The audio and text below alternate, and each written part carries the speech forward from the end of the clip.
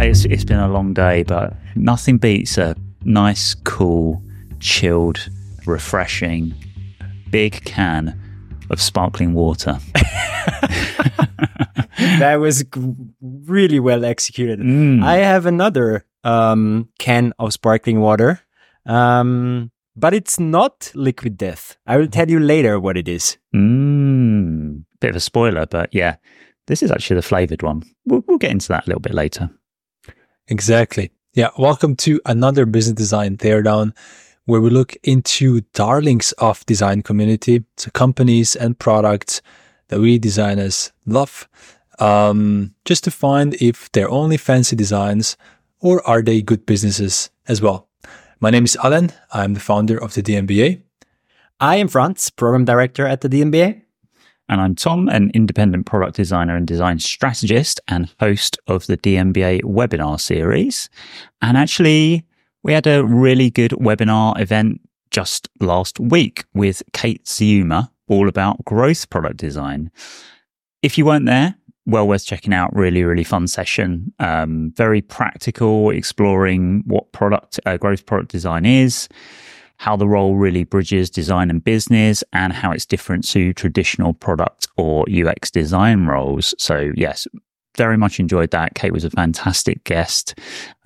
Shared all kinds of examples of the kind of work growth product design teams focus on and how they're structured, and a really cracking sort of quick-fire Q&A as well. So all killer, no filler, hour well worth a watch. So if you like the sound of that, and you should, go to d.mba/webinars, and you can download it from there, and all the previous ones we've done as well.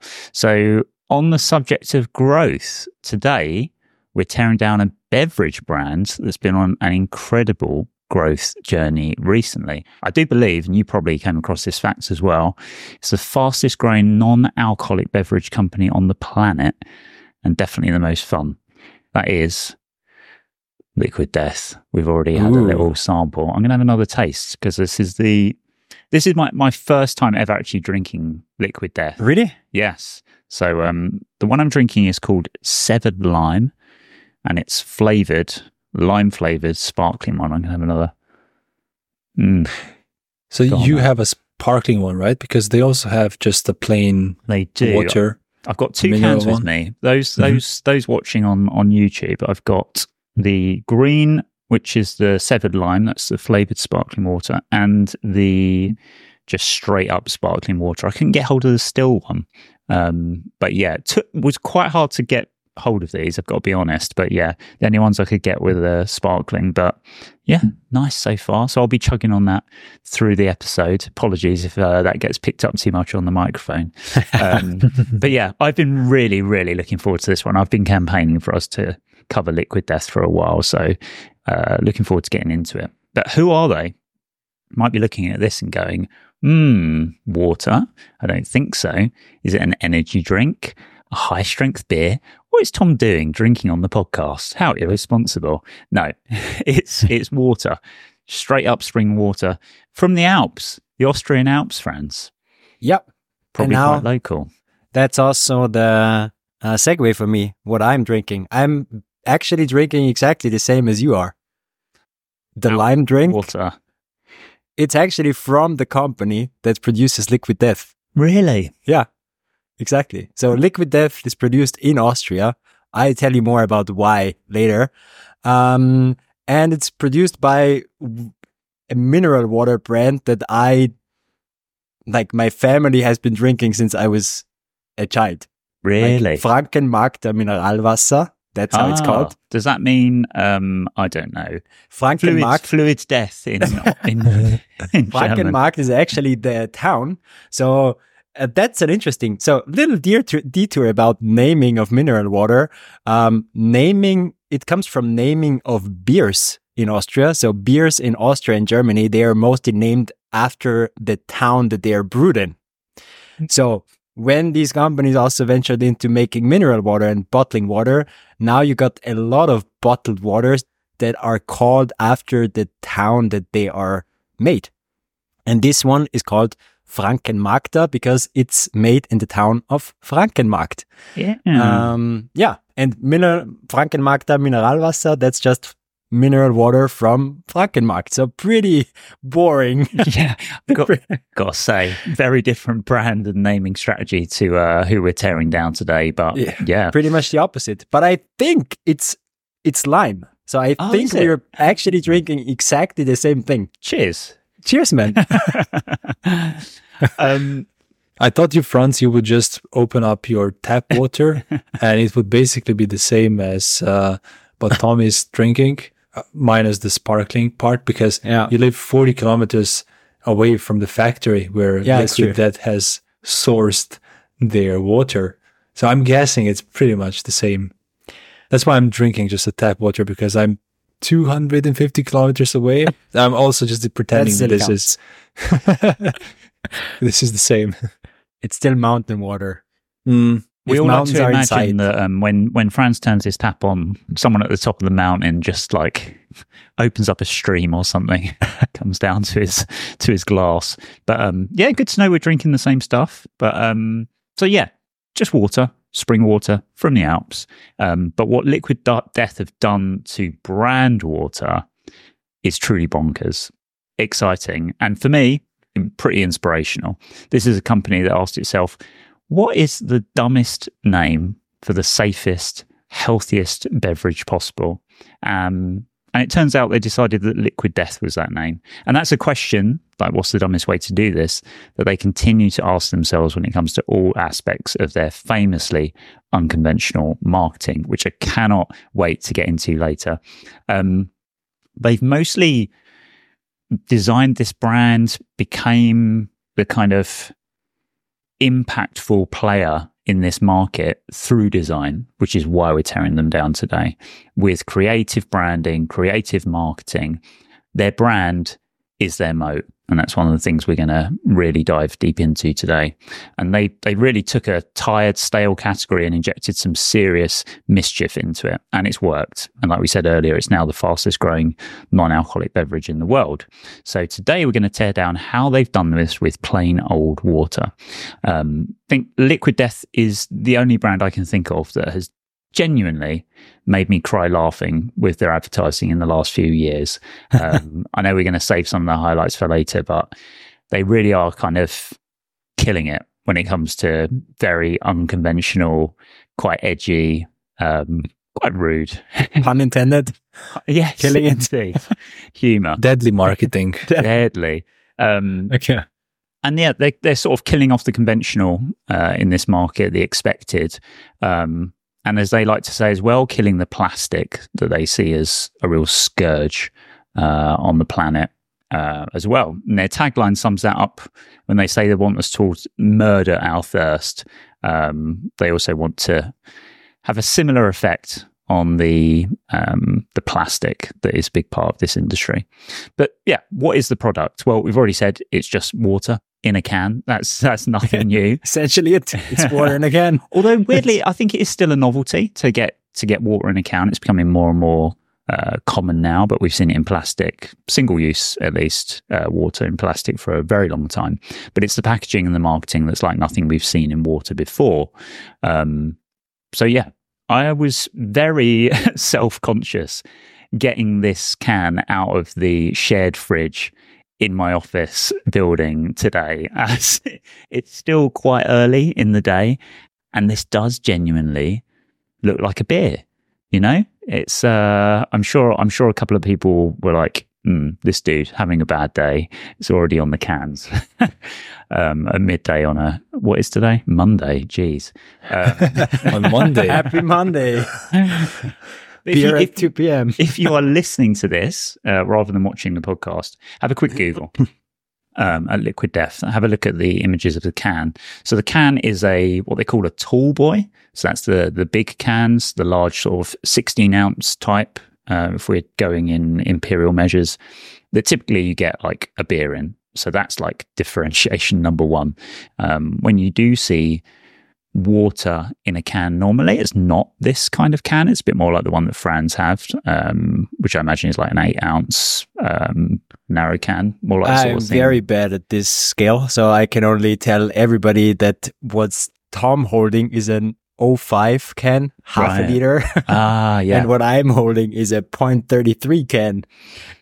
I don't typically talk in ounces, but this is an American brand after all. Yeah, true. And if you see this thing that I'm holding up now, or if you've looked at it next to a bottle of Evian or Fiji water in a supermarket, you are picking this up and saying, what the F is that?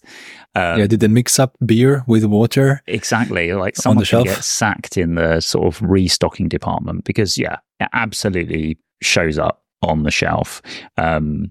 And the second kind of thing that you notice about it is the graphic design of the can. Not just the fact it's in a tall boy, it looks like a beer shape that you wouldn't expect in the water aisle. It's the graphic on there. So first thing I notice, because I'm a designer and a bit of a type nerd, is the typography. It's the type of font you see either on a German beer house or like a metal band's t-shirt, not on a beverage, let alone a water beverage. It uses, and you might be familiar with this, Franz, sort of fractal style calligraphy font, which is like traditional German type style. Yeah, beer. Yeah, it's on and on old newspapers. Yes, indeed. I'm really drawn to it. And I grew up loving like metal music and that whole culture, so it really speaks to me on a personal level as well. But whenever I'm in Germany, I was in Cologne at the end of last year, I find myself like really drawn to those old beer houses that have the signage in this kind of typography. It's so just unique. because of signage, right? Just because of signage, yeah. I'm actually not a big beer drinker, to be fair, but yeah, it is the sort of very unique and very evocative of like strong German beer and metal. So yeah, what's the next thing on the can? It's that thirsty skull. I'm gonna hold that up, see if you can see that, which really looks like it should be on the cover of a Metallica album, not on on a skateboard. Or on a skateboard, right? Yeah. Again, completely unexpected aesthetic for a water brand. And then finally, there's that tagline, "Murder your thirst." Like we said before, it's a typically sort of rebellious reference to hydration, but the founder says it's also a message to kill the plastic bottles, which, like we said before, is a sort of scourge of single-use water and the beverage industry in general. So yeah, absolutely, you can't ignore this thing on a shelf. And talking of plastic, quick question for you both. You might have come across this fact in your research, but do you know what percentage of plastic bottles sent for recycling actually end up getting recycled in the US? No idea. I did come across, so I'll let you go, Tom, and reveal the fact. I'm not going to guess. 5%, which is just horrendous. Yeah. They are collected, but then not recycled? Yeah. A lot of it is collected and not recycled because of it's just so expensive. It's so much cheaper to produce plastic than to recycle it. And also, a lot of plastics can't be reused effectively like aluminium can.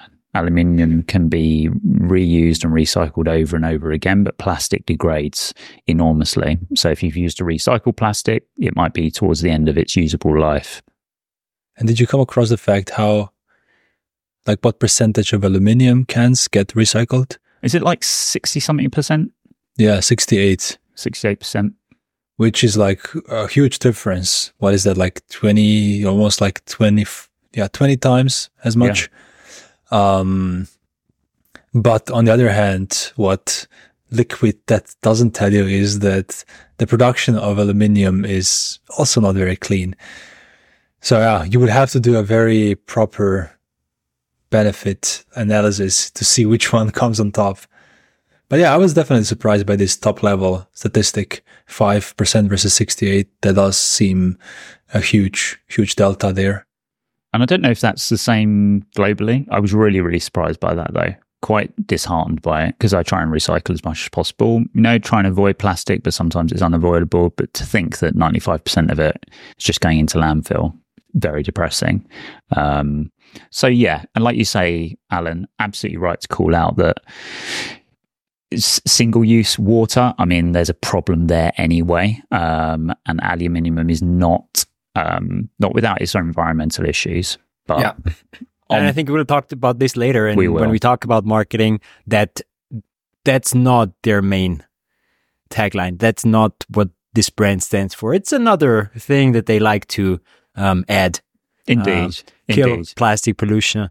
But yeah, I think we have established already now that it feels like there is something there. They mention it, but it's not like we are already doubting these statistics, and we're already bringing up that, well, it still is a single-use thing. So is it really better? One cannot know, but it kind of works as another message of this brand. Indeed. And I know we will look into that in a little bit more detail, which brings me on to the target audience for this. Like, who's the target audience for Liquid Death? Well, the target audience for water is everyone. We all need it. I do think there is an audience that is environmentally conscious. That consumer, I think, is drawn to a can over a bottle. So those that are concerned about the environmental impact of plastic waste, looking for an alternative, I think would gravitate to this. But I think the more interesting consumer target market is probably the more health conscious, and those wanting to like drink water, and maybe in an environment where that might have been trickier before, or someone is trying to reduce their alcohol intake, say out and about or on an evening out or at a party. I have to say I'm one of those people who increasingly doesn't drink alcohol and have been experimenting with like low alcohol beers and non-alcoholic wines and whiskies and things like that. And actually sometimes you just want a water, and actually just having one of these might feel a bit more interesting, a bit more acceptable. It's a shame that you would need a brand like this to be able to make it feel okay in that environment. And I did hear someone say, is your masculinity that fragile that you need this kind of rebellious, like rock brand to make it okay to drink water? And I think there's something in that. It's a shame, but I think that's the culture that we're grappling with, particularly in the UK. I don't know what it's like in the rest of Europe, where there is still, particularly in male groups, a bit of a masculinity issue when it comes to definitely not drinking. Also here, like in Slovenia, if you don't drink beer with friends, they ask you like, why you're drinking water? Are you sick? Yeah. Like that kind of comments. So when I was doing research for this episode, I came across a really cool YouTube comment that kind of sold Liquid Death to me. So if I would be on a party, I would probably pick it up for this reason. So let me just read it for you. So a person said, I'm non-alcoholic, so Liquid Death's beer-like packaging has really helped me blend in at parties. It really helps to cut down on the, oh, you don't drink, why? Conversations a lot. Yeah, completely relates to that. I think it's becoming more and more acceptable to not drink alcohol, but sometimes you don't want like the alternatives, which are sugary and stuff like that. So yeah, I can absolutely see why it appeals to that market, because it appeals to me. And then I think younger generations, particularly millennials and Gen Z, are drawn to brands with a sort of strong identity, unique branding, stand out from traditional offerings. And I also think it tends to be that demographic which is trying to maybe cut down on reliance on alcohol as part of their culture as well. So yeah, Liquid Death's sort of edgy branding and marketing appeal to younger consumers who sort of value that authenticity, and brands that don't take themselves too seriously. I think they really, really sort of appeal at that level as well. And I've even heard parents saying that Liquid Death has made their kids want to drink water, which is wild, right? Actually making water cool. I really like the reason for that, because it wasn't that they felt the brand was so awesome. It felt like it was something that they were not supposed to have. Yes, rebellious, right? Yeah. So, okay, this looks like a beer, so I'm not supposed to have that, drink that, and then all of a sudden it does get interesting, because even as an 8-year-old, you feel like, well, I'm now doing something that's not exactly allowed. So that's why I like it. Here's the idea. What if we take carrots and other veggies and put them in a cigarette packs? Wouldn't that help kids eat more healthy? When I was young, it was just cigarette candy, right? It was, I don't know if you had that kind of stuff. Gums, right? Yeah. It would be like just like sugary sweets, but they were in the shape of cigarettes. I really hope that kids don't have those anymore. I never made the transition to actual smoking, which is good. But I can definitely see the rebellious aspects being appealing with this brand for sure. So that's a few of the sort of target markets, but I think we've already covered the kind of design aspect of this brand and why that's so central and kind of why we're tearing them down today. I think there's a few reasons why designers should be interested in paying attention to the story of Liquid Death. First of those is it's sort of textbook brand differentiation strategy. We talk a lot about why differentiation is such a strong business strategy. We've talked about it in loads of these teardowns before, but this for me feels like one that's completely driven by design and creative, which is kind of unusual. We've seen it played out a few times before, but for such a strong personality to come out through that creative as well, but also to be experiencing the growth they are because of that, it's like pretty interesting and inspiring stuff. Yeah. Second thing is, maybe a slightly controversial one, is designers believing a bit more in trusting their intuition. I listened to a couple of really interesting podcasts with the VP of Creative at Liquid Death, Andy Pearson, and he talks about the fact that Liquid Death don't have, as he calls it, a fucking brand book. And he's like, and no one reads that stuff anyway. So, right? It's like they understand, they use their taste, their experience and their intuition to go, does this fit? And I think very often there's a lot of dogma and process and creation of like patterns and brand books in our field in design, which actually with enough experience, maybe you can trust your intuition and taste a lot more. And I definitely think as you become more senior, it's a kind of powerful breakthrough to have of going, I've seen this enough before, I kind of recognize what might work and can trust that a little bit more. And this is a company that totally gets that, driven I'd love to come back to this point again when we later talk about their content that they bring out, because when we do that, we will realize that everything is different. Like every campaign, every video that they have feels like completely different, and you don't feel there is a common thing, and we'll talk about it later, but still it's not branded. There is no pattern, no brand book, no this is how we do stuff. No, the only thing that everything is in common is this, what the F? Like, that's weird. That's the only thing that everything they put out has in common, but everything else is different.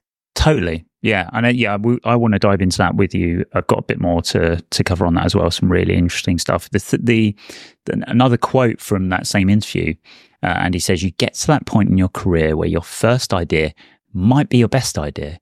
And that comes with experience and intuition. And I often find that, like, you're told, get through that first idea. It's probably going to be shit. Keep iterating. And actually, you know what? Occasionally you might, like, just through the fact that you've been doing this for a long time and you've seen things play out before, you've had successes and failures, you might actually get there first time. And actually believing that as a designer in modern design practice is quite hard.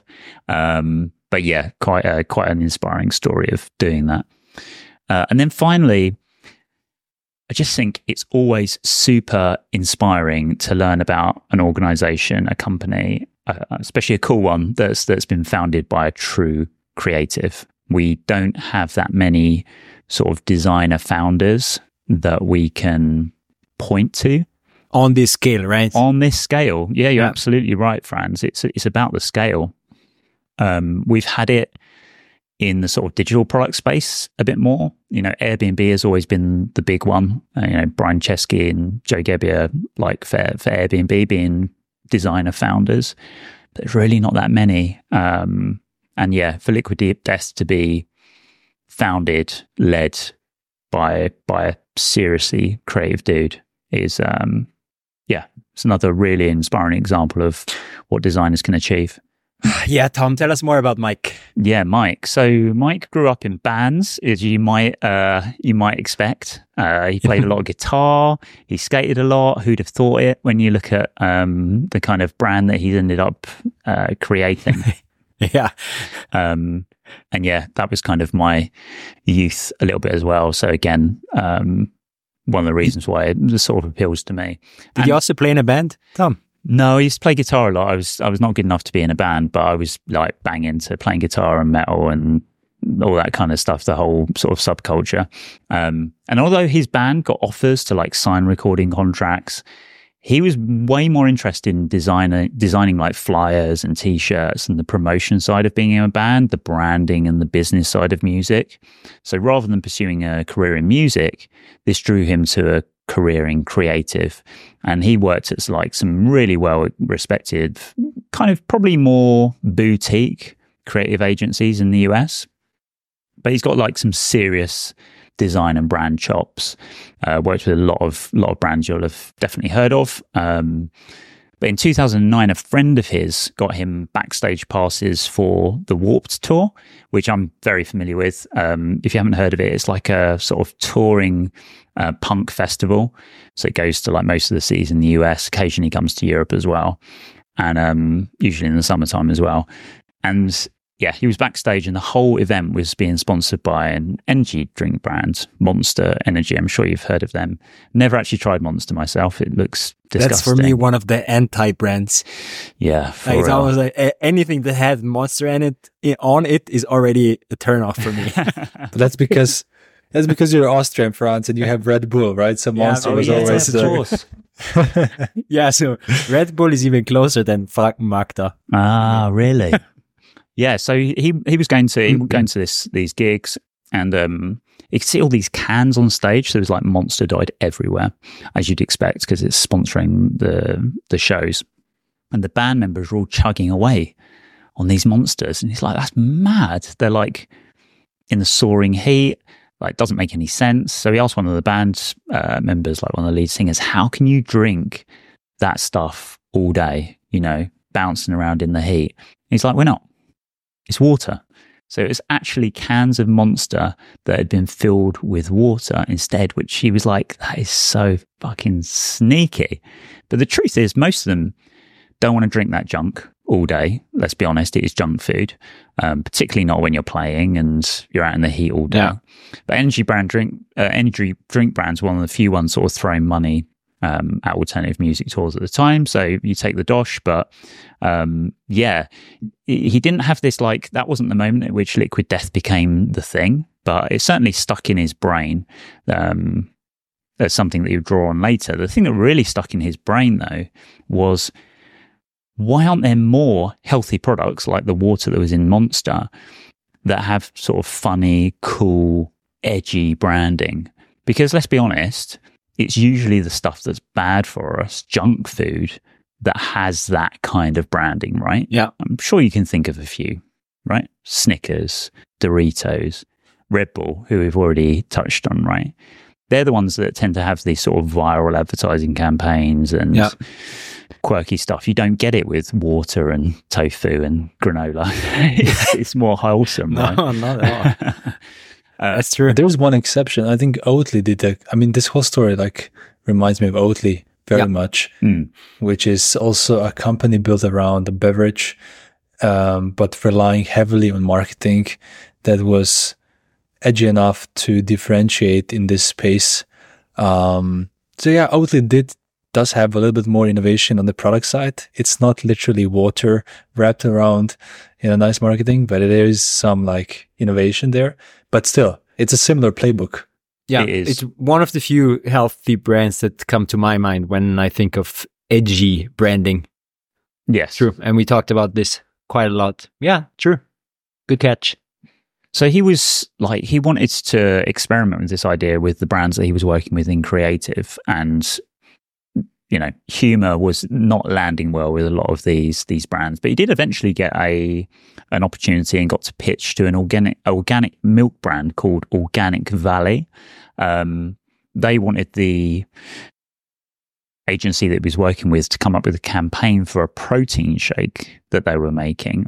And obviously the demographic that are normally chugging on protein shakes are like gym bros, right? Like hench, swole dudes at the gym, not the kind of people who are typically buying a brand like Organic Valley, quite a wholesome sort of country style brand. Have either of you seen the campaign that I ended up working on for Organic Valley? Yeah, I've seen the campaign, and I've also seen the brand that it was for. And first, I think we need to draw the picture of the brand. What is it called again? Organic Valley. Paint Organic the picture, Valley. Franz. Yeah, how would you describe it? This is like the uncool version of Oatly. Yeah. Like Organic Valley, when you look at this is like you see Oatly and you're like, okay, cool. And then you see on the bottom shelf, the, let's say, boring old alternative. And that's the brand that now we're talking about. It's almost like the original Oatly brand. Do you remember? Like there is a real parity there of like the Oatly brand felt a bit like that, and then they brought in the Uber creative to switch it up. But yeah, you're right. Like I don't think you'd look twice at it on a shelf. And they were trying to stand out with the kind of people who care about protein intake.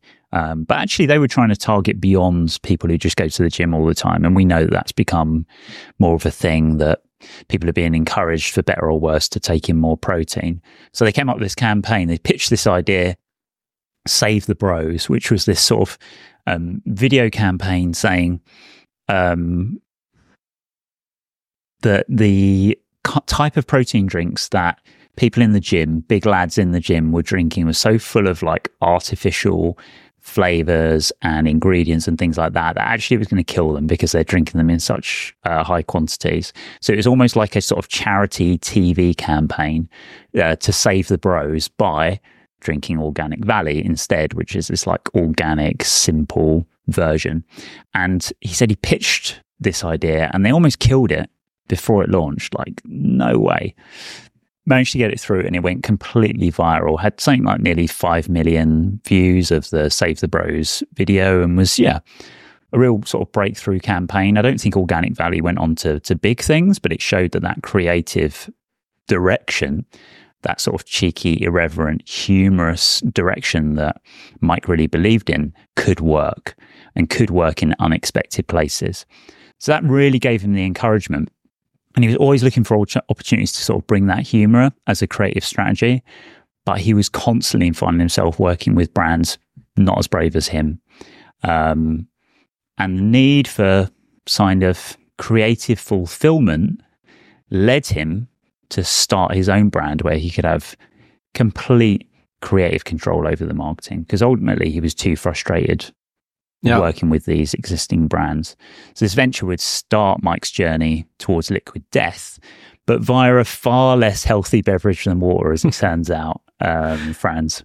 Yeah, exactly. Because his first company that he founded wasn't actually Liquid Death. It was a craft brandy brand.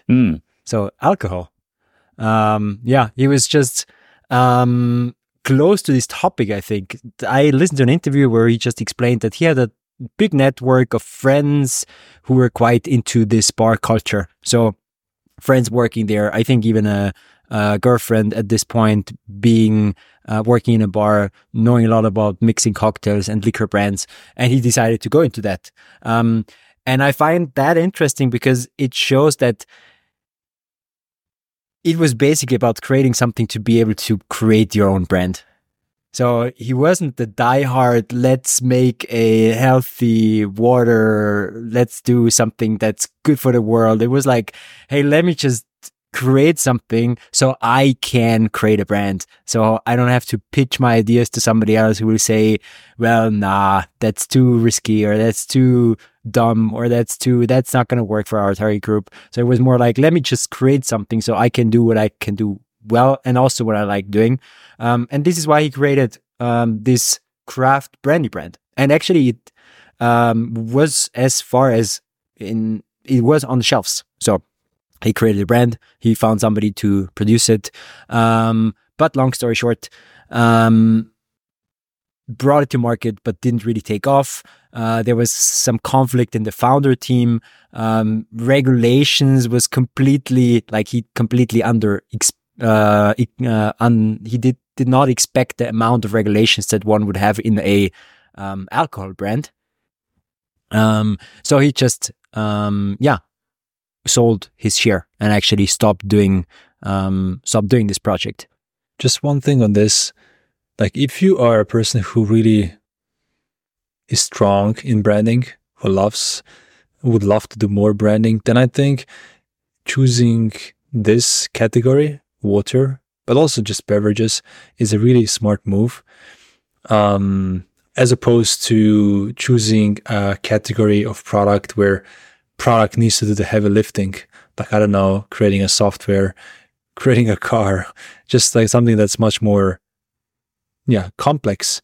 Because in this industry, in the beverage industry, branding is a big part of the product, because the product itself is almost like a commodity. We can see it with Coke, we can see it with so many different beverages where basically the recipe and the beverage is the same. It's more just about the positioning and what kind of message you're sending to other people who are drinking. And that's what I find also very interesting in this story, is that he knew which category to pick in terms of the product. He didn't just go after something completely unrelated where he would have to do the product work. He literally picked the easiest thing as his second step, right? The first one was alcohol. The second one was water. Water is water. There's nothing to invent there. That's so interesting that you're mentioning this, because now this was his first experience, right? So you go into his first pick was a very small category. Brandy was kind of a dead category, is maybe still, I'm not that of an alcohol drinker, to be honest, but still brandy doesn't sound like a big thing. Also, when I think about a cocktail menu, it's also not that brandy is on top shelf, right? So this was one direction that he first went into, because he felt like he knew people in there, and it was a small category that maybe was easy to take over. But then his next venture was actually liquid death and going into water. And now, Alen, you're saying, well, that is for a good branding, actually an easy or an interesting category. I would say when you look at this from a startup perspective, it is maybe even one of the worst. I didn't say it's easy. Yeah. I think it's a good fit for someone who is into branding, because there is a lot of potential, and you can generate a lot of value with branding potentially. Yeah, exactly. I'm not saying it's easy. Yeah, the thing is that when you look at it from a traditional market research perspective, then water is one of the, let's say, unattractive industries for a startup ever, right? Because it's highly commoditized. Everybody's basically having water. Water is water. They are also competing on, let's say, mostly the same attributes, right? So more natural, more clean, more well-being, more everything goes into the same direction, right? Margins are tiny in a commoditized industry usually. And it's also controlled by huge companies with the deepest pockets ever. And we're talking about Nestle and PepsiCo and Coca-Cola. This is the companies that are controlling this. And interestingly, exactly this is now comes in what Alen, you just said, right? Exactly in such a market, you can do something that is different. And it's a very interesting field for branding. And that's also one of the realizations that they had was, hey, okay, let's do a water brand that is fun, that is different, that is memorable, that is entertaining. Because there is this space in the market, because everything in water is into one direction. But at the same time, we also need to be aware of the fact that we are competing against companies with huge buckets, with huge budgets, meaning that and we buckets. And buckets, yeah. Meaning that we need to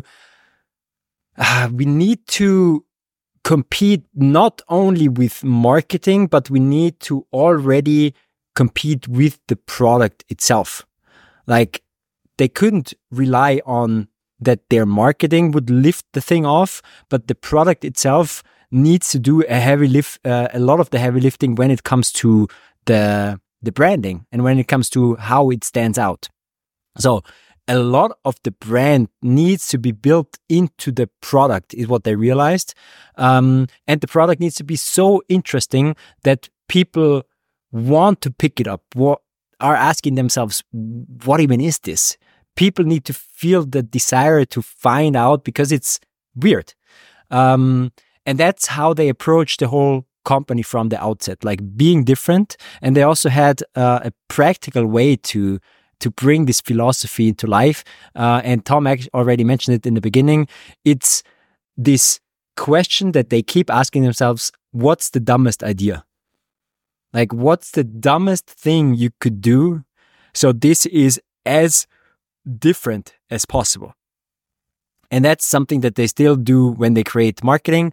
But that's also apparently how they came up with the name. Liquid Death is literally the dumbest name for something as like water, like something that's so healthy, for something that's so safe. It's the dumbest thing to call it liquid death, right? It's exactly the opposite of what water is, which is the liquid life. Because exactly, you die if you don't have it. Yeah. Same thing with murder your thirst. Like, even this is weird. Like, when you look at other brands, water, as you said, Alen, water is about life, right? Spring, nature, youth, well-being, live your life. But no, we are murdering your thirst. Next thing is, as Tom already described when he described the aesthetics of the can, is like making it look like a beer. Putting water into a can that looks that has the same format as a big beer, and then creating an aesthetics of the brand that looks like actually, even I would even argue kind of a cheap beer. Yeah, like it not feels even like a premium stuff beer. that you would drink in the park.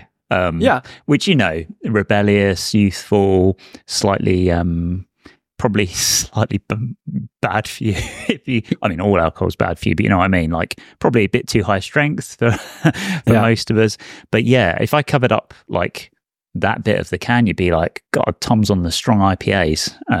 But yeah. Yeah. So when creating this product, it was already clear that they wanted to make the product as different as possible, as dumb as possible in their words. So it would actually do the heavy lifting for the brand without even, like, you haven't even heard of this whole thing, but already by seeing the product, you're like, that's weird. Like, what is this? But at the same time, interestingly, they also did blend in some value factors. So until now, the only thing you have is water in a can that doesn't look like water and has a dumb name, right? But they did pair it, or they realized that they need something more to make it premium. So they added the Death to Plastic slogan to it, to, on the one hand, also communicate value. And they also, it was clear for them from the beginning that they wouldn't take what they call city water, but they wanted spring water, like actual good quality water. And I think that was necessary for them to also justify their premium price point and not only make it a marketing gimmick, right? This is the thing, right? Like the cans are really expensive to produce. There's a reason why most big water companies don't use cans, is because they're many multiples more expensive. So he had to fill it with something that seems like elevated as far as the actual product in order to justify that. Sorry to interrupt. Don't you find that you can't just have one can of water, can you? It's just you always say I'm just going to go out for one, but Tom is already hooked. One turns into two, and just going in for a straight up sparkling. Sorry, guys. Before you know it, you're on your 10th can of water. Yeah, feeling like really, really. Oh man, I'm so hydrated. Before you know it, you will both be burping into the microphones. Before you know it, you're going to need a toilet break halfway through the podcast. But sorry, carry on. I think what you just said is interesting in terms of, obviously, if you go into this category, you need to have a premium price point, because by definition, your volumes will be lower. And by definition, your unit costs will be higher. We'll get into that maybe later when Alen talks about financials. But you'll have to charge higher, irrespectively if it's a can or if it's a plastic bottle or if it's a glass bottle, because you will have lower volumes from the get-go, and somehow you need to cover your cost.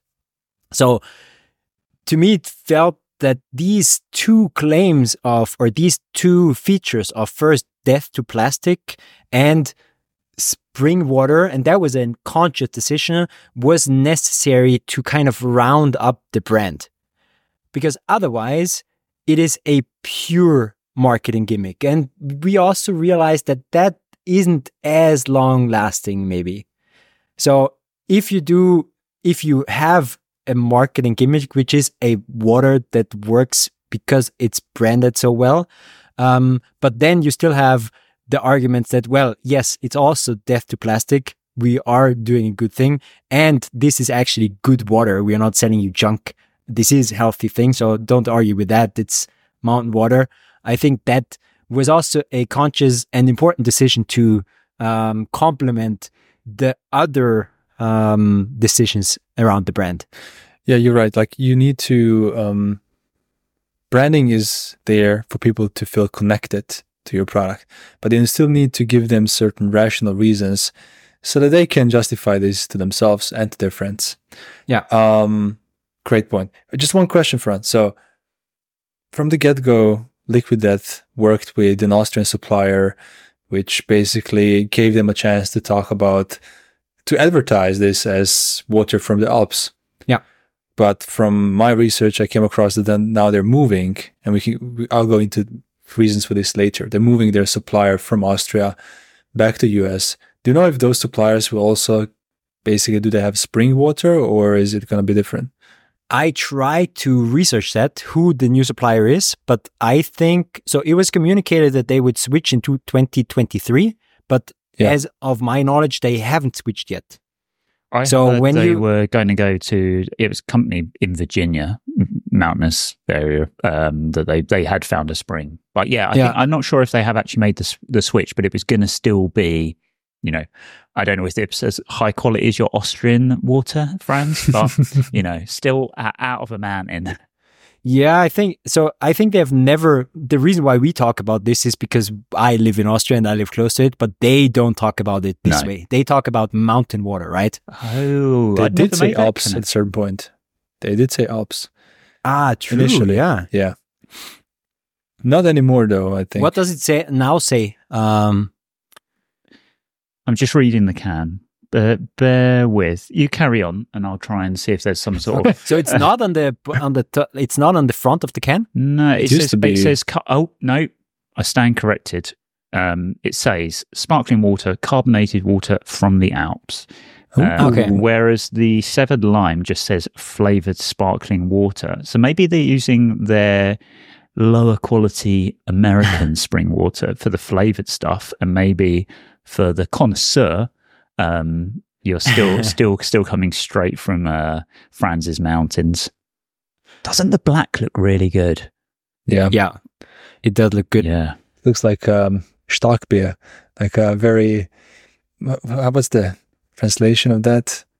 Strong beer. Strong beer with higher percentage of alcohol. I don't want to throw this can away afterwards. It was hard enough to get a hold of. I think they keep it. I think it would fit into your background. Into it the fits shops. my aesthetic, definitely.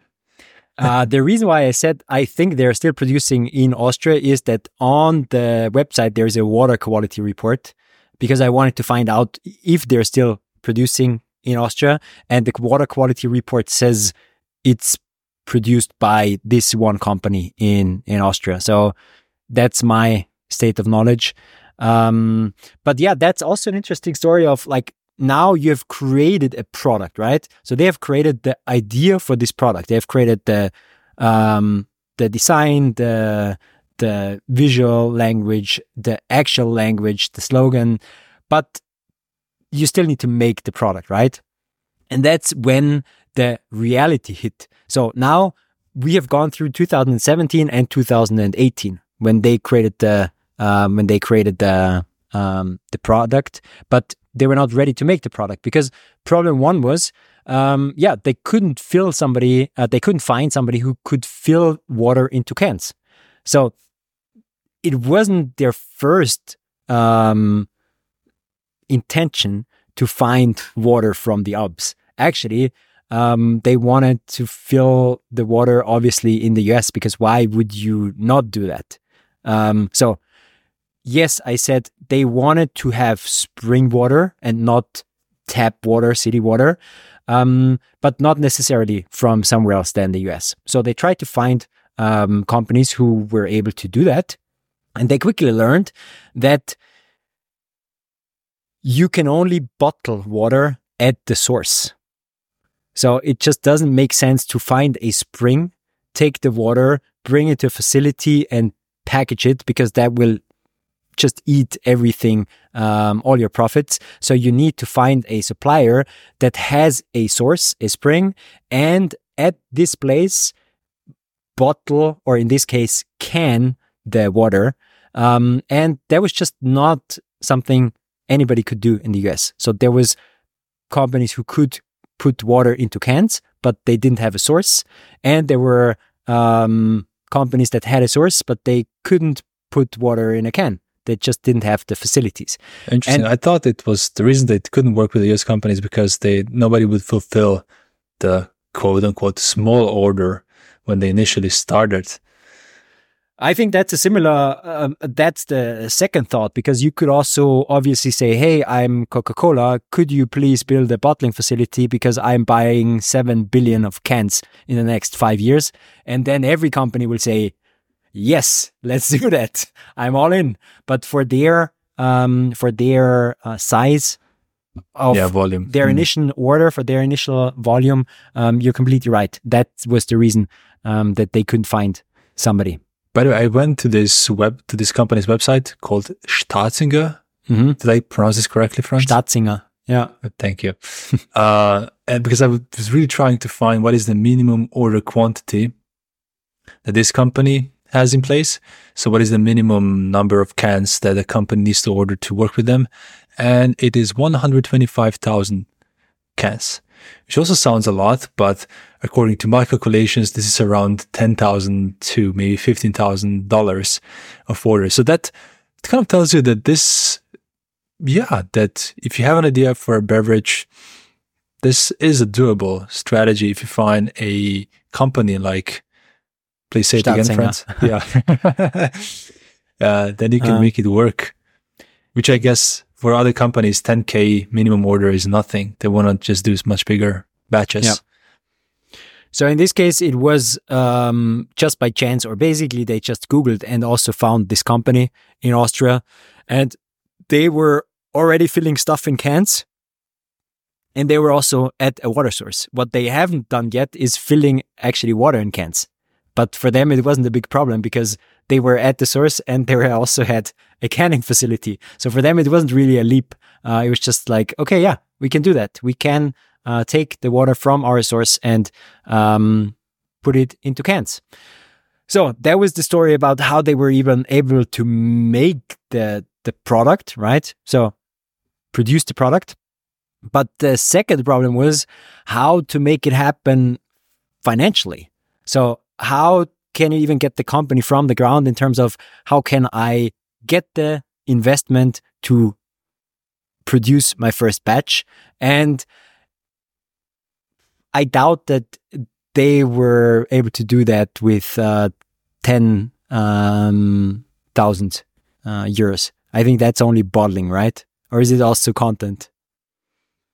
It's water. It's both. Okay. So the data I could find, just a small detour, is obviously we're talking about different scale, but Red Bull, it costs 10 cents to produce one can, right? And it is not just water. It does have certain ingredients. So I just took this as the base, said, okay, water has to be similar price. So I just took this as a base. I'm guessing it's both. Yeah.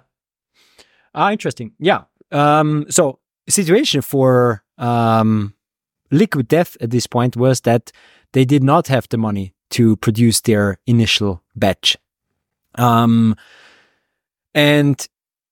yeah, everyone who listens to the podcast has learned by now that being different is a source of competitive advantage. But in reality, being different is, it might be a prerequisite for success, but being different is not a guarantee for success, right? In other words, only few very different ideas are actually successful, and very many of them fail. And the water brand that is called Liquid Death and looks like a cheap beer was not an idea where investors lined up. It so sounds was just bananas, doesn't it, on paper? You can understand why he was getting rejected left, right, and centre, because there was no precedent for this. No one was going down this direction. I think it feels. No pun intended, but does it feel a little bit of a blue ocean play of like, let's bring edginess into this arena that's not been there before? I don't know what the factors would be that they reduced on, but it feels like they, no one had introduced that competitive factor into here before. That's just me trying to shoehorn the word ocean into this podcast, but there was no precedent. Yeah, it looked really dumb. Yeah, I fully agree. It is so different that in the first place, it was also perceived as just dumb. And there was just no investment to be landed by the company to actually bring the company off the ground. And as a result, or as a reaction to that, they created an ad. So what they did was 3D render a can because the product didn't exist. They apparently spent $1,500 on the commercial itself, a few $100s for promoting the content. And within 4 months, they had 3 million views on the video and a page with more than 80,000 followers. And hundreds of messages that were asking, hey, is this real? Can I buy this? Where can I buy this? Even apparently a 7-Eleven shop asking whether they could stock the product. So real intent. And with that intent, they were actually able to land their first investment. And for them, it was $150,000. And with that, they produced their first batch with this said Austrian supplier. And they sold the product. They sold $100,000 worth of product in the first month on Amazon. So no listing, no supermarket, only Amazon direct-to-consumer business. And they have more like followers on Facebook than is it Dasani, the one of the big water brands? And it's worth saying this advert, check it out if you haven't seen it. It's 5 years old now. It's so encompasses the whole kind of edgy humor of Liquid Death into that advert. Yeah. It's like saying, you think water's clean and healthy and good for you, but water kills loads of people every year, surfers and blah, blah, blah. And the woman who's acting in it is like waterboarding a dude at the end with a can of Liquid Death, who is actually the CEO who's tied up on that table. So it's kind of the origin of what would become that kind of character and tone that we've talked about. So yeah, worth a quick watch to see what Franz is referring to there. Yeah, their first let's say, viral commercial, right? And that really, let's say, was the final step of creating this brand that in turn actually created so much desire, and they were able to show so much intent that this brought them to getting investment, and then also utilizing that to sell the product on Amazon. And now, well, all that is good arguments for further investments. We'll maybe talk about that later. They got listed in real supermarkets. They got a deal. Their first deal was actually with Whole Foods, interestingly. So also not a company that is, let's say, exactly on the let's say same brand ethos as Liquid Death. But when you think about it, about the clientele, eco-conscious, being loyal and interested in brands, it does make sense. It was a huge success for Whole Foods. By now, they're stocked in Walmart, Target, 7-Eleven, Tesco, you name it.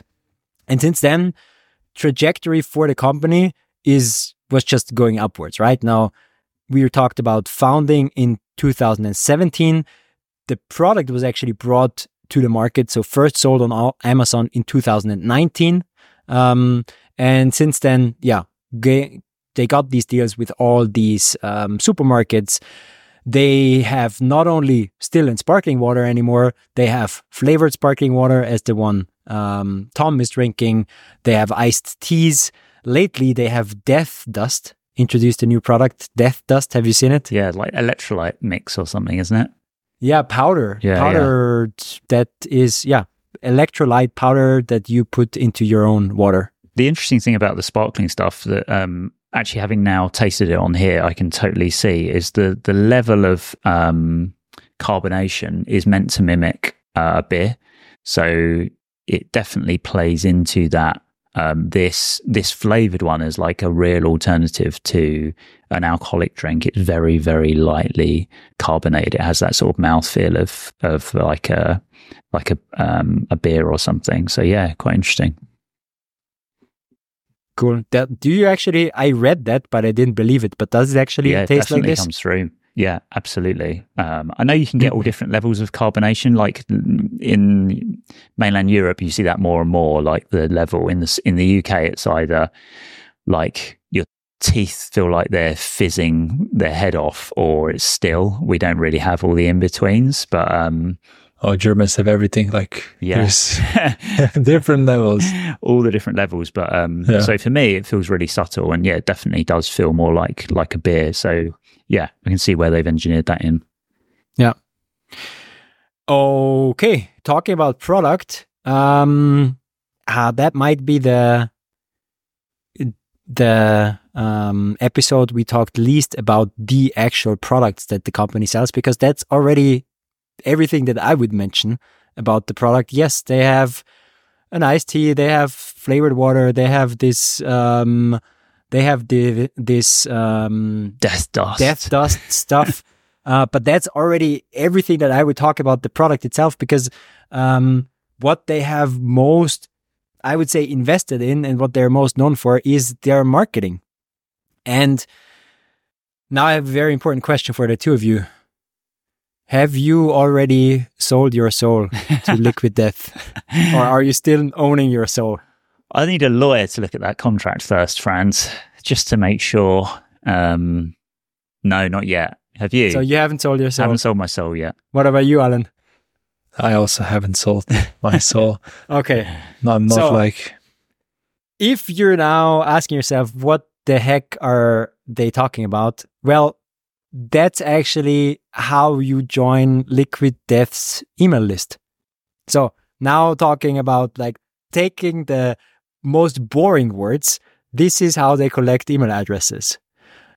They let you sell your soul. So they have a loyalty program that's called Country Club, and it's exactly what you think it is. Like you get access to exclusive events and exclusive products, and the only thing that they want is your email address so they can market to you. But you can't just join and, I don't know, join the newsletter or join the loyalty club. No, you need to sell your soul by signing an actual contract. That looks kind of real. It looks official, doesn't it? Yeah. But that's not the only way you can join their country club. You can either sell your soul or you can pay a membership fee, which is $125,000. So you don't need to sell your soul. Is that what you did instead of Alan? No, I actually sold my soul. Did you? Yeah, How I does did. that feel? My soul, I didn't feel the difference. But I can tell you one thing. It was damn fun to do this. Like, it was the whole experience. When did you do it, Franz? I did it today. Oh, today. Okay. Because you got sore throat last week and I thought maybe that was... the sore throat is only because I was singing along the greatest hates that Liquid Death. And because you didn't drink Liquid Death while singing.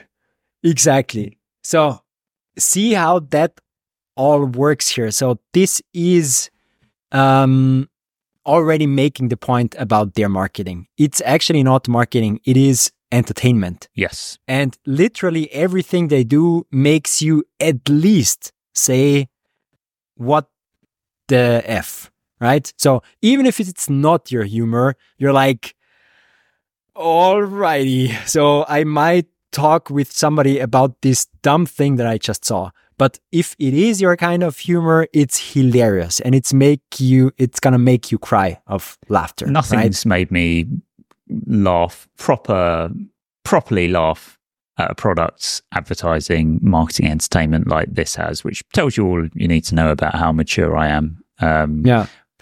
I spent, so I was like, talking to my partner, and her friend was down for the weekend. I was like, yeah, this brand, they'd never heard of it. So I pulled up the YouTube channel. The three of us spent an hour watching all of the Liquid Death advertising and found it hilarious. Like, we all were like, okay, I get it. I don't think us three can probably describe well enough the edginess, the comedy, the humor, but also the production value as well that they put into these things. So definitely worth going off and having a look at their YouTube channel and just getting a flavor for it, because even I knew of Liquid Death. I'd seen a few of their campaigns before, but I didn't realize just how deep and how much of their budget probably goes on this stuff as well. It's very well produced. It's very irreverent. It reminds me a bit, the only other brand that feel like it has parity with as far as how edgy it's willing to be and how much it's willing to throw money at really dumb shit is Cards Against Humanity. I don't know if you're familiar with that game. They do similar kind of stunts, similar kind of humor that a lot of people think is pretty distasteful. That's fine, each to their own. But yeah, I find it very entertaining. Yeah. So just to give you a little taste, if you have never seen that, you should go either on YouTube and watch some of that, or you can also just go on their website, because one button on their main menu says Time Waster 5000. So this is main menu of this company is Time Waster 5000, and this is just a collection of everything they've done. And most of that, to be honest, is not ads. This is proper high produced video content that's just intended to be comedy. So that's almost like Comedy Central. Like you can either go into, I don't know, you can turn on your TV and find your comedy channel, or you can go to Liquid Death and have a comedy channel there. And it's nothing less than that. Yeah. The production quality and everything as well, like it is like something on SNL. And yeah, they do like, they get high profile people in as well to do these collaborations for these videos, like Tony Hawk and Steve-O from Jackass and stuff like that. Yeah. I don't know. Are you going to touch on any of the specific campaigns? I mean, that I wanted to talk about that, but so what you just said. So let's do one round. Favorite ad or favorite show of Liquid Death? What's yours, Tom? God, there's so many. I liked the one where they take like negative reviews. Oatly did this as well, I guess, but they've done it more extreme, where they take negative reviews and then try and turn it into content. So they had a couple of people say that Liquid Death tasted worse than the sweat off the back of a oversized chap. That was what they wrote. Like, it tastes like back sweat. So they actually set up a taste test where they blindfolded people, got them to have some Liquid Death and then to lick this guy's back and then decide which did they think was better. And I think they did another one where they said it was like the people had written online to them saying it was the worst water by far, tasted like it had been like got out of a ditch or something. So they found these two dudes on social media, got them to come and do a blind tasting of like 10 water brands, including Liquid Death. If they got it right, they won like $1,000. If they got it wrong, they got electrocuted with a taser. They both got electrocuted. Those are some of my favorites. But I found at least 2/3 of them absolutely cracked me up. What about you, Alan? As you know, I was more researching the numbers than this stuff, but those few ads that I came across, I giggled when I saw the ad with kids. Yeah. So it's basically kids. I don't know, they're probably like between 8 and 12 years old, maybe more 10 to 12. And it looks like a college party, they're drinking and there is loud music and they're all drinking this beer. But hey, actually, it's no beer. It's not beer. It's Liquid Death. So, yeah, I really enjoy that comedy, that situational comedy of projecting that this product is, counter culture, and that kids would love it. Yeah. At the other end of the spectrum, like they've got someone like Tony Hawk, where they show a video of them taking a vial of his blood and then they mix it into some paint, and they actually produce these skateboards, Liquid Death skateboards, that have got like a bit of Tony Hawk's blood in it. They go to a few extremes with some of it, but yeah. The interesting thing here is that most of this is actually creating stuff, right?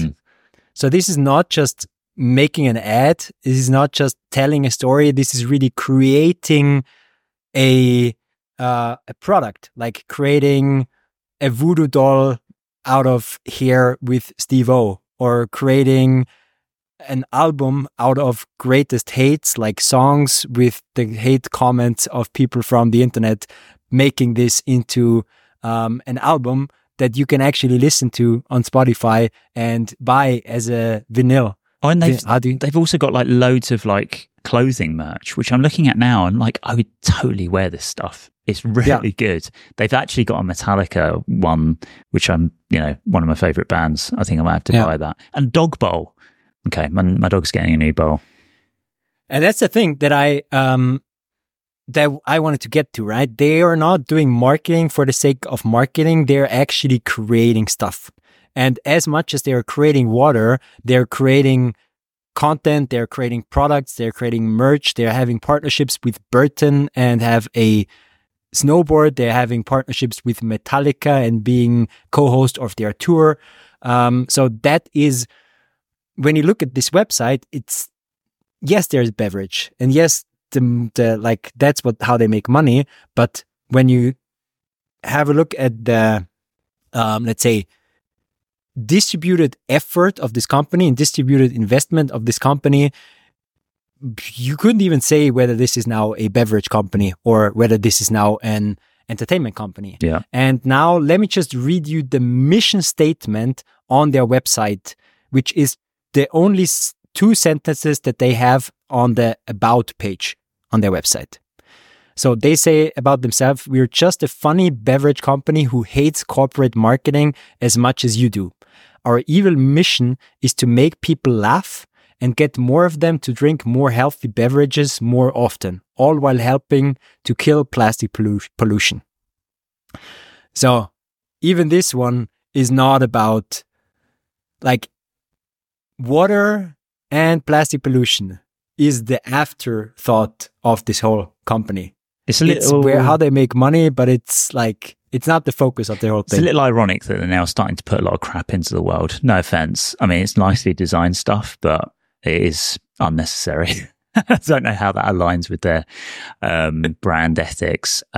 One thing that I did spot, which feels like it's gone full circle, which is kind of cool, is there's a big metal festival in the UK called Download. I think it tours, actually. It's probably in other countries. They're sponsoring Download, you know, from watching Monster sponsoring the Warped Tour back in the day of all these alternative bands. They're now like the headline sponsor of Download, which is, it's pretty cool. Yeah. There's actually a lot of people in that culture, in the subculture, who don't drink. Like, I would say it doesn't feel like it would be like that in like metal and punk, but the whole straight edge movement as well. Like, I can see where that's a good alignment. A lot of people, don't drink and do drugs and stuff in that world. And I really like that you just said going full circle, because they are now sponsoring this festival. I think we're also going full circle with content creation, humor, entertainment being the center of this company, because eventually this is just what the founder just wanted to do. Like, we were talking about, he left advertising and his career because he just wanted to do ads or marketing how he liked it.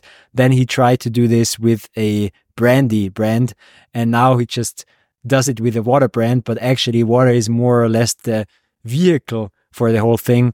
The thing that the company actually stands for is an identity of being fun, and the water is just one aspect in this, and it just makes it even weirder that they're such a fun company on the product of water. And I would argue that if it wasn't water, we would see another product that is as unrelated to the content they're creating, and he would have just founded a different company. Would have been a different product, but the company would have looked very much the same. Yeah. If he'd picked up tofu or something, who knows what he would have done with that. But I would love to see people from his team go off and apply some of this thinking, maybe not in such a cookie cutter way, but the same kind of bravery with other categories. But yeah.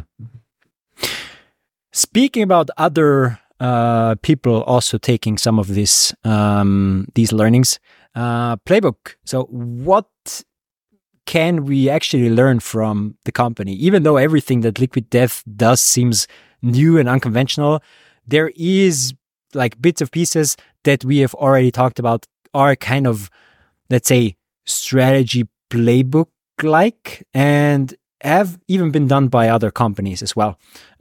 First things that always needs to be done is creating the moat, right? So finding this one thing that nobody else in this industry can do. And I found a really interesting interview where he said, well, you can just not do it with the product. Like, water from the Alps is not a moat. A functional ingredient is not a moat.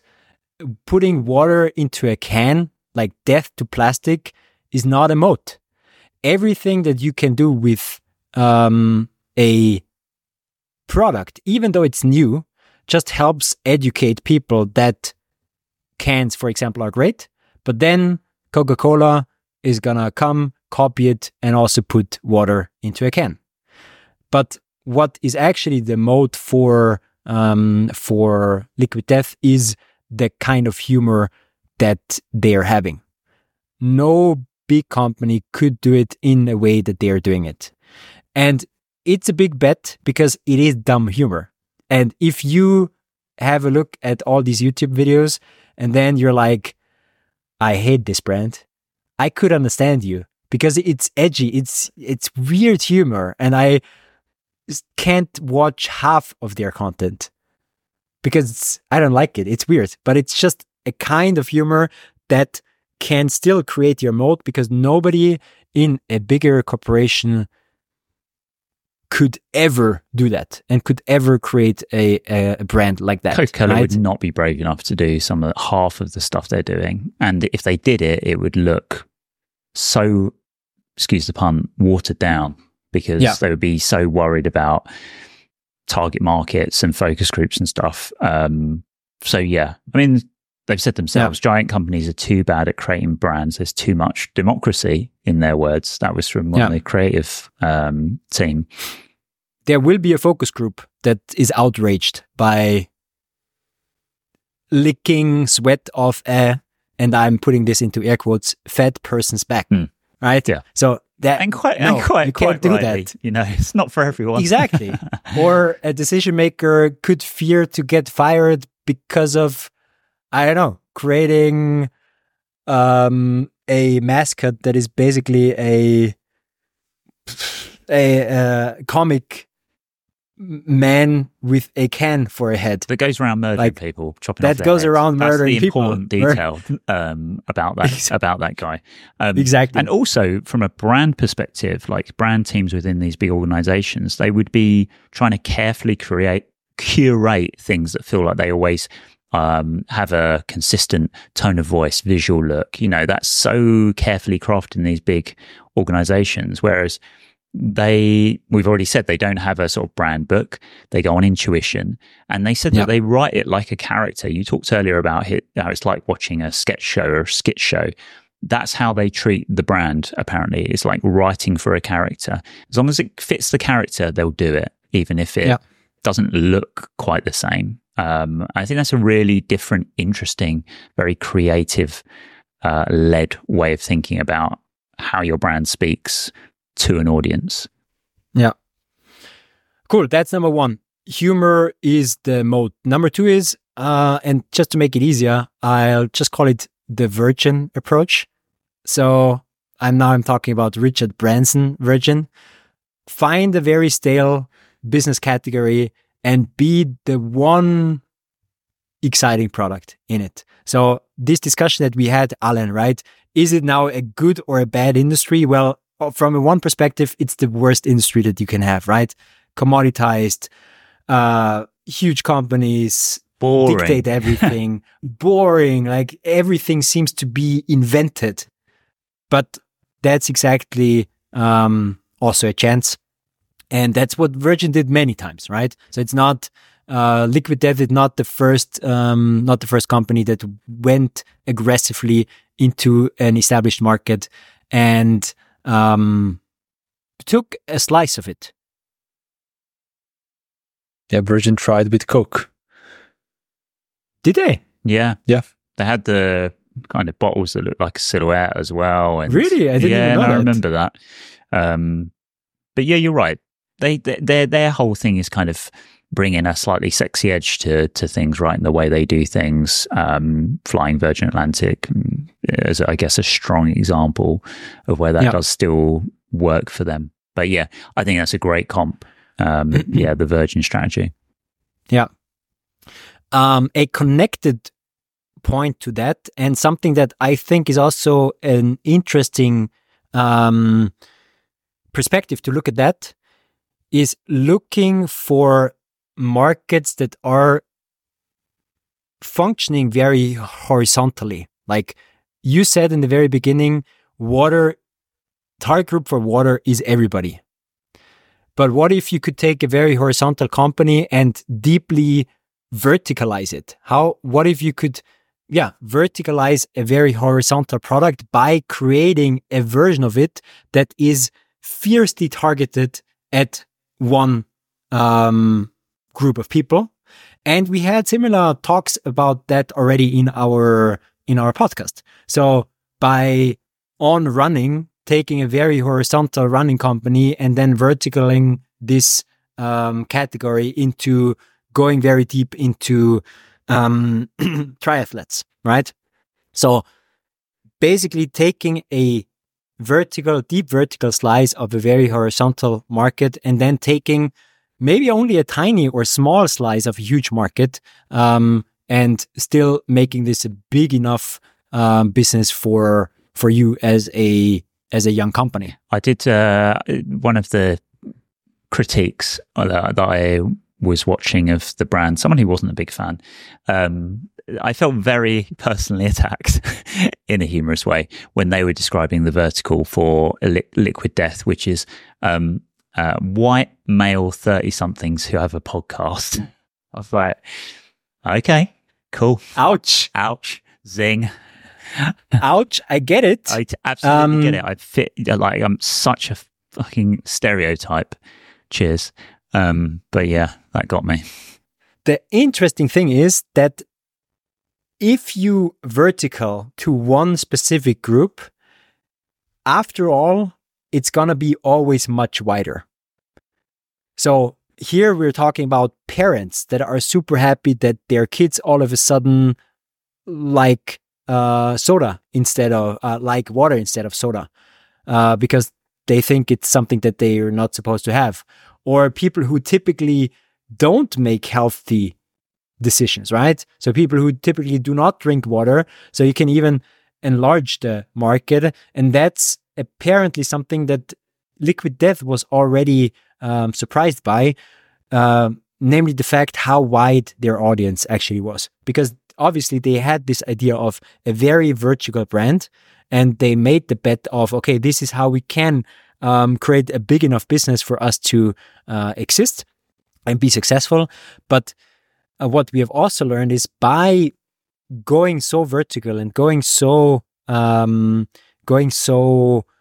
specifically after one group, you are, after all, also interesting for, let's say, unintended other groups. Again, talking about the tech bros wearing Patagonia hoodies and on shoes, or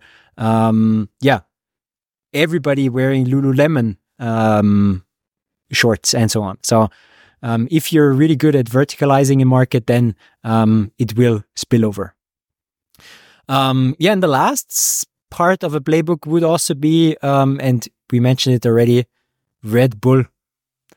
I think they have pioneered this approach of not telling the story, but writing the story that you want to be connected with, right? So, and that's what Liquid Death really does really, really well. So don't tell the jokes. No, make a huge production out of this and make humor your central thing, instead of having a 15 seconds ad that tries showing people that you're funny. No, actually make things that are funny. Make a 50-minute infomercial where where Martha Stewart chops off hands to create candles, or do all these real things that are showing people who you are, and not only talk about that. Yeah, Red Bull, I mean, the product is not for me, but I still admire the little cartoon TV adverts. Like they've really still owned that like quirky animation style and the message. I think it works really well. Obviously, it's very different to the like extreme sports side of things that they do, but I think it's a really interesting comparison there, Franz, for sure. Yeah, that's where I actually wanted to point towards, right? So yes, they do have these this character and their ads, but what they're actually good at is they want to be connected with action sports. So what they're doing is, I'm not just gonna sponsor an action sports person. No, let me create action sports festivals. Let me actually have teams. Let me actually have clubs that do all that. And I think that's the similar thing that Liquid Death does, just with an even broader approach, right? So humor is arguably broader than, let's say, one sports category. Yeah. And to, let's say, tick off this, let's say, strategic playbook of Red Bull, on the one hand, what they're doing is investing in stuff that they want to be connected with, right? To investing in Formula One, investing in other sports. What this does on top is hopefully or maybe finding the next big thing. So in a way, what Liquid Death is gradually doing is diversifying their portfolio, right? I guess just like Red Bull, their main source of income is still water, like it is the can of Red Bull for Red Bull, but still getting good at producing content, getting good at having merch that sells, getting good at, I don't know, having events, will eventually also help them, create a different kind of business as soon as their growth with water actually wears off. And I would say that's still far out for them, but this is also, in my opinion, one reason why that is a smart move to actually invest in other stuff, or take advertising, branding, and everything they do around content creation so serious, because this might be the actual content of the company, the actual business. I love that, because you look at the execution of that stuff, Franz, and it is so, the design is so tight, the collaborations are so well thought through, that if you put the water business to one side, if it was just a cultural fashion brand, you would be like, it's very cool. It's like very well thought through, high quality, well executed. So completely. That feels like a very, we're going to get on to the future of them, but that feels very exciting for them as a brand. And I can see that being a way that a lot of people touch the brand first. When I was talking to my friend who came at the weekend, we were kind of going through those adverts, and she was like, "Oh, I'd never heard of Liquid Death." And then we got to the skateboards bit, the Tony Hawk bit, and she was like, "Oh no, I have heard of them. I knew I'd heard of them." And it was through that campaign. So yeah. I mean, what enables Red Bull to also do and have this playbook is the fact that they have highly profitable product. As I said before, like 10 cents a can. Yeah, I had which no is idea. sold for $3.50 in a store, which means it's sold for $1.90 to the retailer. So yeah, you can do the math. So that's almost like 90% gross margin. So that's why 30% of all the cost of Red Bull is essentially marketing. This is billions of dollars that go into, as you said, Franz, producing content, sponsoring the right athletes, and so on. And Liquid Death can learn a lot from this, because they also have a product that doesn't cost a lot to make, but we didn't even talk about the retail price until now. So the retail price for this water, which is sold for let's say created for 10 cents, it's sold around $2 in a store and on Amazon. So it's a huge markup, huge. But despite that, company is not profitable. Why? Well, let's first do the whole story and maybe get to this in a bit. First, I just want to put into perspective how big Liquid Death has become in such a short time. So we're going to play our favorite guessing game, trying to understand how big Liquid Death compared to other companies. But this time we will do it a bit differently, because I won't be comparing Liquid Death to companies from other industries, but we will compare them directly to other beverage companies. Interesting. So just as a warm-up, let's first try to compare Liquid Death to, actually not compare Liquid Death, but compare beverage companies among themselves. So first of all, comparing Coca-Cola with Pepsi. But first of all, Tom, are you all right? All good there? I think my camera overheated, so it's decided to change view. Sorry. Yeah, that's all good. So for our podcast listeners, you will not know what we're talking about right now. But for YouTube viewers, you will see that Tom's camera angle just changed. Yeah, we lost sight of Tom for a second, and now the angle changed, so you can see his whiteboard. Luckily, not read anything off of it. But let's jump in, okay? So, first of all, warm up, not a hard question. Which of these two companies is bigger, Coca-Cola versus Pepsi in terms of the revenue? Coca-Cola. Tom? Yeah, it must be. Yeah, both of you are wrong. That's what I thought as well. Coca-Cola 46 billion, Pepsi 91. It's just for the fact that Pepsi has diversified much more. Just much more Restaurant diversified. change, right? Sorry? Yeah, restaurants. Yeah. Exactly. Now I remember. Great point. But you see what I did there? Yes, you unexpected. Okay. Second, a bit harder. Red Bull versus Evian. Actually, I'm not sure how to pronounce this water brand. Evian, Tom? Evian. I couldn't hear you. What did you say? Evian is the way I've always pronounced it. Yeah. Okay, and Franz, you try to do it French way? Evian? Yeah, I'm not going to do it again. Okay. So, Red Bull or Evian? Which one has more revenue? Evian. Red Bull. Yeah, Red Bull 10 billion. Wow. So going back to 30% marketing spend, that's 3 billion directly spent into marketing. And Evian, basically 5 billion in revenue. Okay, so getting the sense for the biggest players. Now let's jump into basically other bottled water. And I will only compare them. So now we will compare Liquid Death to other bottled water brands in the US, because at the moment Liquid Death is only sold in the US. So first, let's compare Liquid Death to Dasani. Dasani, water brand owned by Coca-Cola. So which of these two companies has at the moment, so this is from 2022 data, more revenue? Dasani or Liquid Death? Franz, Tom? Gotta be Dasani. Yeah. I've never heard of Dasani. You know, so it's just tap water that they add minerals to. It's, Okay. Dasani. And it's a Coca-Cola brand. Yeah. And it's only sold in the US. Or is this? This is the data I have is only US number. Sales. Okay. Yeah. And it has been around for longer. Yes, definitely. Yeah, then I go for this. Dasani, it's Dasani. 650 million in revenue. Okay. 650 million. Okay. Yeah. And it's growing around 2% a year. Mm-hmm.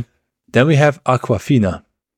Aquafina, water brand owned by PepsiCo versus Liquid Death. Obviously now Aquafina. Yeah. So which one of the two has more revenue? I'm going to go with Liquid Death because I haven't heard of the other one. I also go for Liquid Death.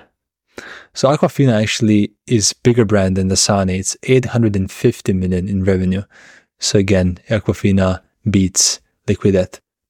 Now it gets even more interesting. So let's compare Evian with Liquid Death. So let's compare Evian 2022 numbers with Liquid Death 2023 numbers, because that's the only thing I could actually find. So which of the two you think has more revenue? And is this now worldwide Evian or is it US? Also US Evian. Then Liquid Death. I mean, every bit of me wants to say Evian, but got a feeling it might be these guys. It is these guys, yeah. So just to show, I mean, Liquid Death estimatedly made 250 million in 2023. So just a reminder, Dasani 650 million, Aquafina 850, and Liquid Death is already 250. So started in 2019. 17 actually. I mean, as an idea, 2018 was the first year they had some revenue, and 2019 was the first time they had serious revenue. Well, I'll go through the numbers now. But just to put this in perspective, the largest vendor of bottled water in the US, called Blue Triton, has 2.7 billion in sales. Liquid Death is already like a major player in this it's crazy when industry. You think about where they've come from, a completely independent brand as well. Exactly. It's quite a story. So they started in 2018 with 100K sold in their first month. Then in 2019, they made revenue $2.8 million. In 2022, this jumped from 2.8 to 10 million. And then in 2021, it jumped from 10 to 45. In 2022, jumped from 45 to 100. So more than doubled. And then we don't have the exact 2023 numbers, but reportedly or estimated number is 250 million, which is again more than doubled. At the same time, the water industry average growth over the last few years was 5%. And the growth of liquid death is 230%. Sheesh. Huge delta. Ouch. Yeah. That's just crazy. That is crazy, isn't it? And that brings us to an interesting concept for us designers, but also any entrepreneurs, I think, who want to learn about business. It's something that's called triple, triple, double, double, double. Have you heard of that? No. Sounds like coming from music. Is it or is it an event in some sort of Olympics? Triple, triple, double, double, double. Very catchy. No, not heard of that. Yeah, it's something that VC investors use a lot. It's a growth pattern that they want their highest performers to do. Of course they do. So it's like a benchmark for growth companies. Right. Say this again. Of course they do. That sounds like a lovely little place to get to. By the way, sometimes you see this written as T number 2, D number 3. Really? So that's triple, triple, double, double, double. Okay.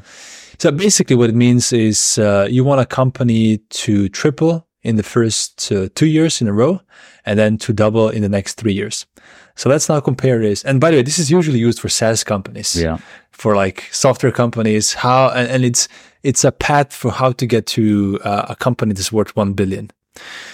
So if we look at Liquid Death's revenue trajectory from its first full year of sales, we can see that it more than tripled the revenue. So they went from 2.8 in 2019 to 10 million in 2020, and then they went to 45 million in 2021.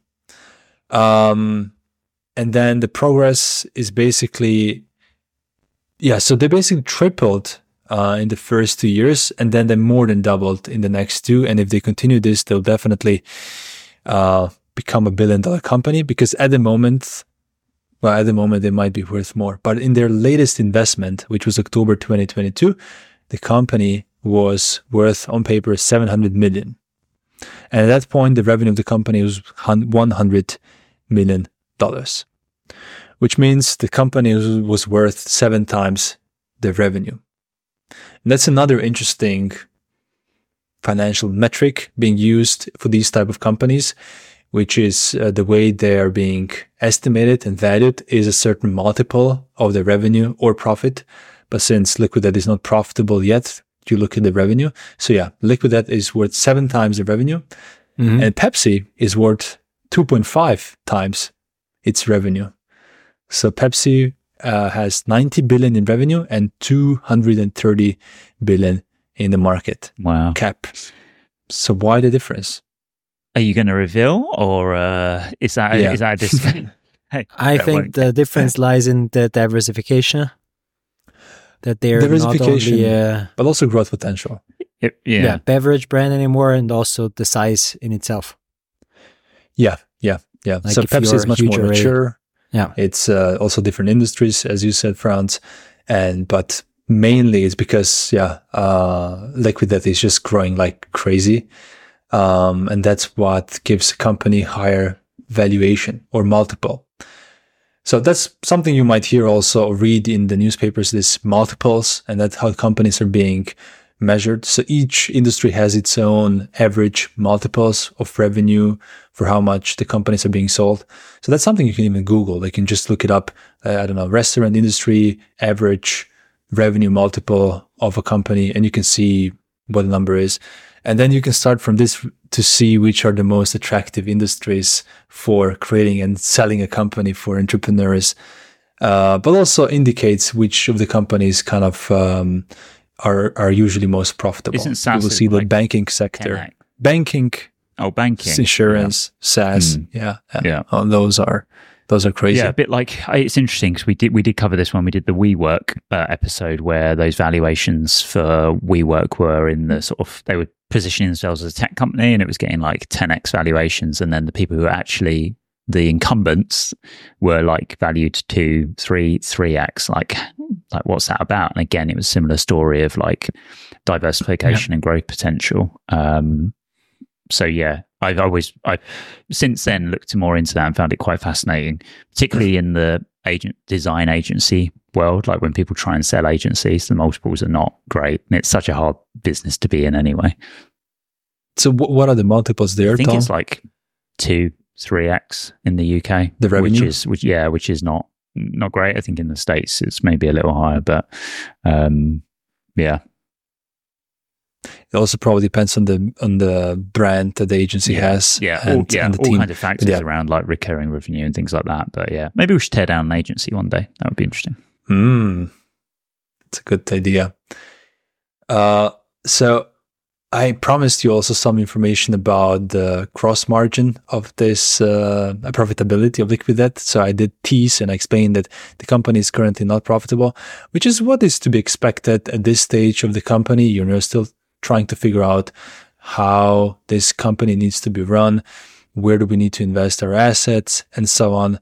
And basically the problem Liquid Death has right now is that 47% of its costs come from shipping costs.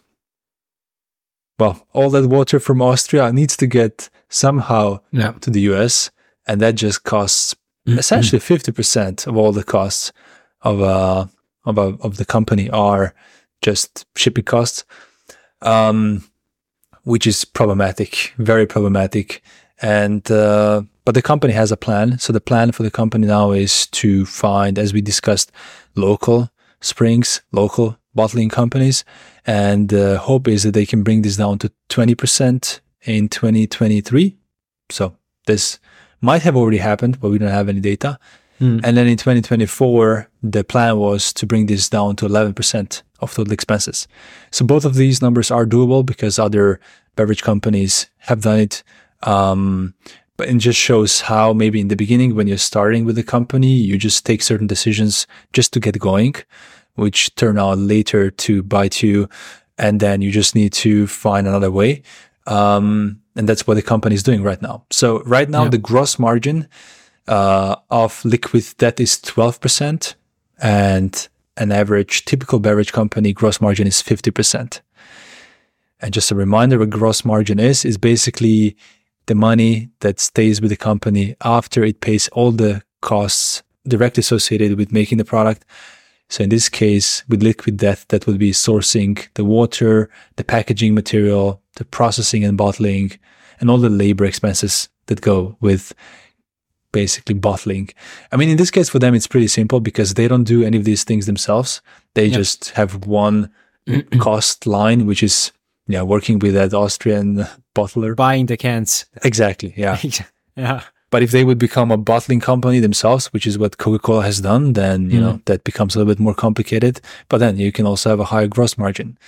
But I think their future is more like Red Bull's, where you focus on being a brand, focus on being a marketing company, and you just outsource the product. And that kind of works. Completely downstream oriented is what this is often called.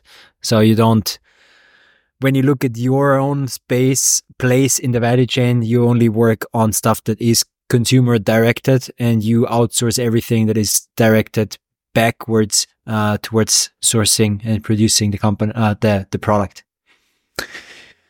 Correct. Yeah. So the jury is still out. What will happen with Liquid Death? I would say, actually, no, let's go into our buy, hold, sell section.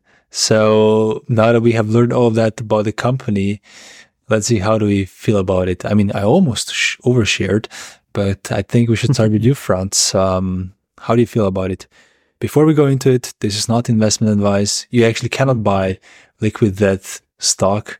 So obviously it's not investment advice, but even if you listen to this podcast, maybe after the company has IPO'd, this is not investment advice. This is for entertainment and marketing purposes only.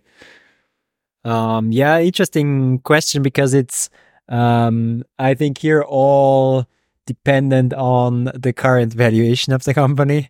So I think, without knowing that, I think Liquid Death has a bright future for current investors. So for everybody who has money in there right now, I think it's a good business because, as you said, everything is now currently set as a not very efficient business, like sourcing on the other side of the world, having to ship water in times where ocean transport is not the best way to ship stuff, or it's just expensive and highly fluctuating in price. And by now, the product category water in cans is so established that they will be able to find somebody in the US to give them good quality water that is packaged in a can. So I think the cost side will definitely go down. And the way they do marketing, which is already now very much effective and efficient in a way that they are not spending on airtime and spending on big names to be advocated by.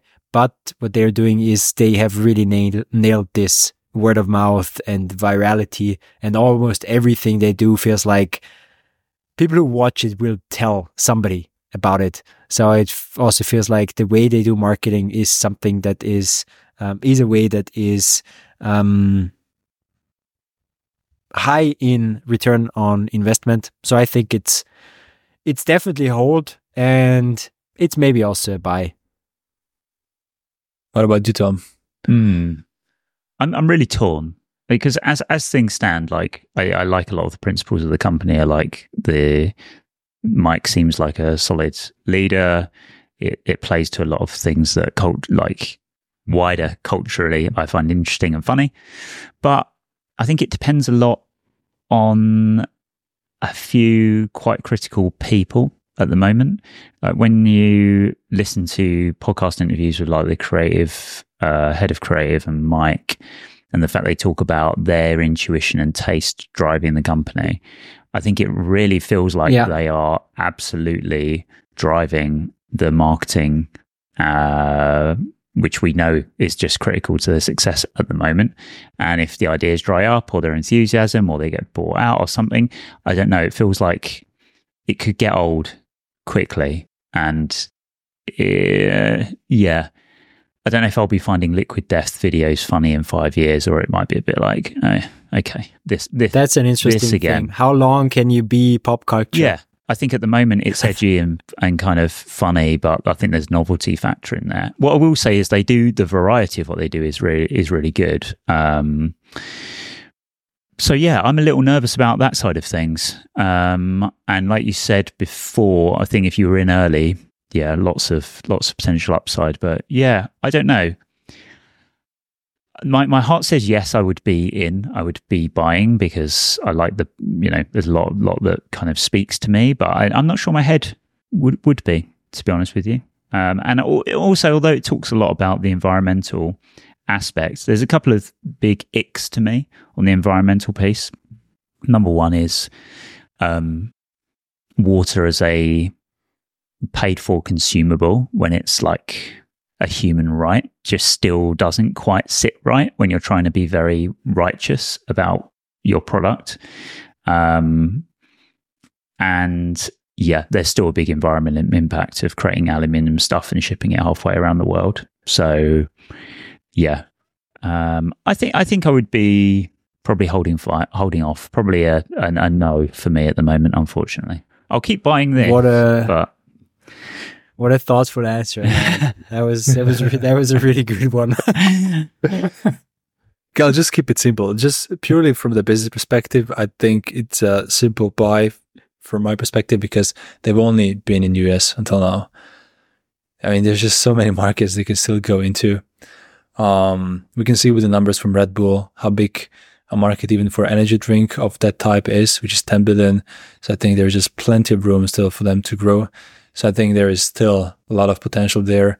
The basic idea makes a lot of sense, which is very high gross margin product with an interesting marketing that is very hard to copy for the incumbents. So yeah, I think it's I definitely see their future as more bright than dim. But of course, agree with everything Tom just said. You said, Tom. Exactly. Everything included in Tom's answer plus this. What an interesting brand. Wait, I'm quite a contradiction. I didn't think I would get to the end of the podcast given that answer actually, but fascinating, inspiring as a designer as well. Got to find that next category and try and sprinkle some of that humor, that magic on it. Maybe design agency. There's already different branding. Edgy agencies. They are. Okay. Yeah, we'll find something this way as well. With this humor, maybe not with this humor. Yeah. Is it your humor? Then if not, then don't even try. Yeah. No, but I like how going into these, like each of us does a certain part of the research, and then coming out of it, I always have a bigger picture. And I don't know what I'm gonna say in terms of buy, hold, sell until the end, and then it's always just super clear. I thought they were way more. I didn't look at the numbers at all. I assumed they were massively profitable, Alan. So that was a real learning for me. Shocker, deadly shock. Interesting stuff. Yeah. Cool. I think that's it. Cheers, everyone.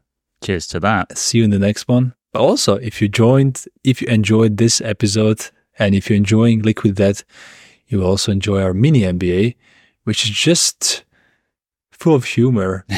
Maybe not as much humor as Liquid Death, but definitely a little bit width.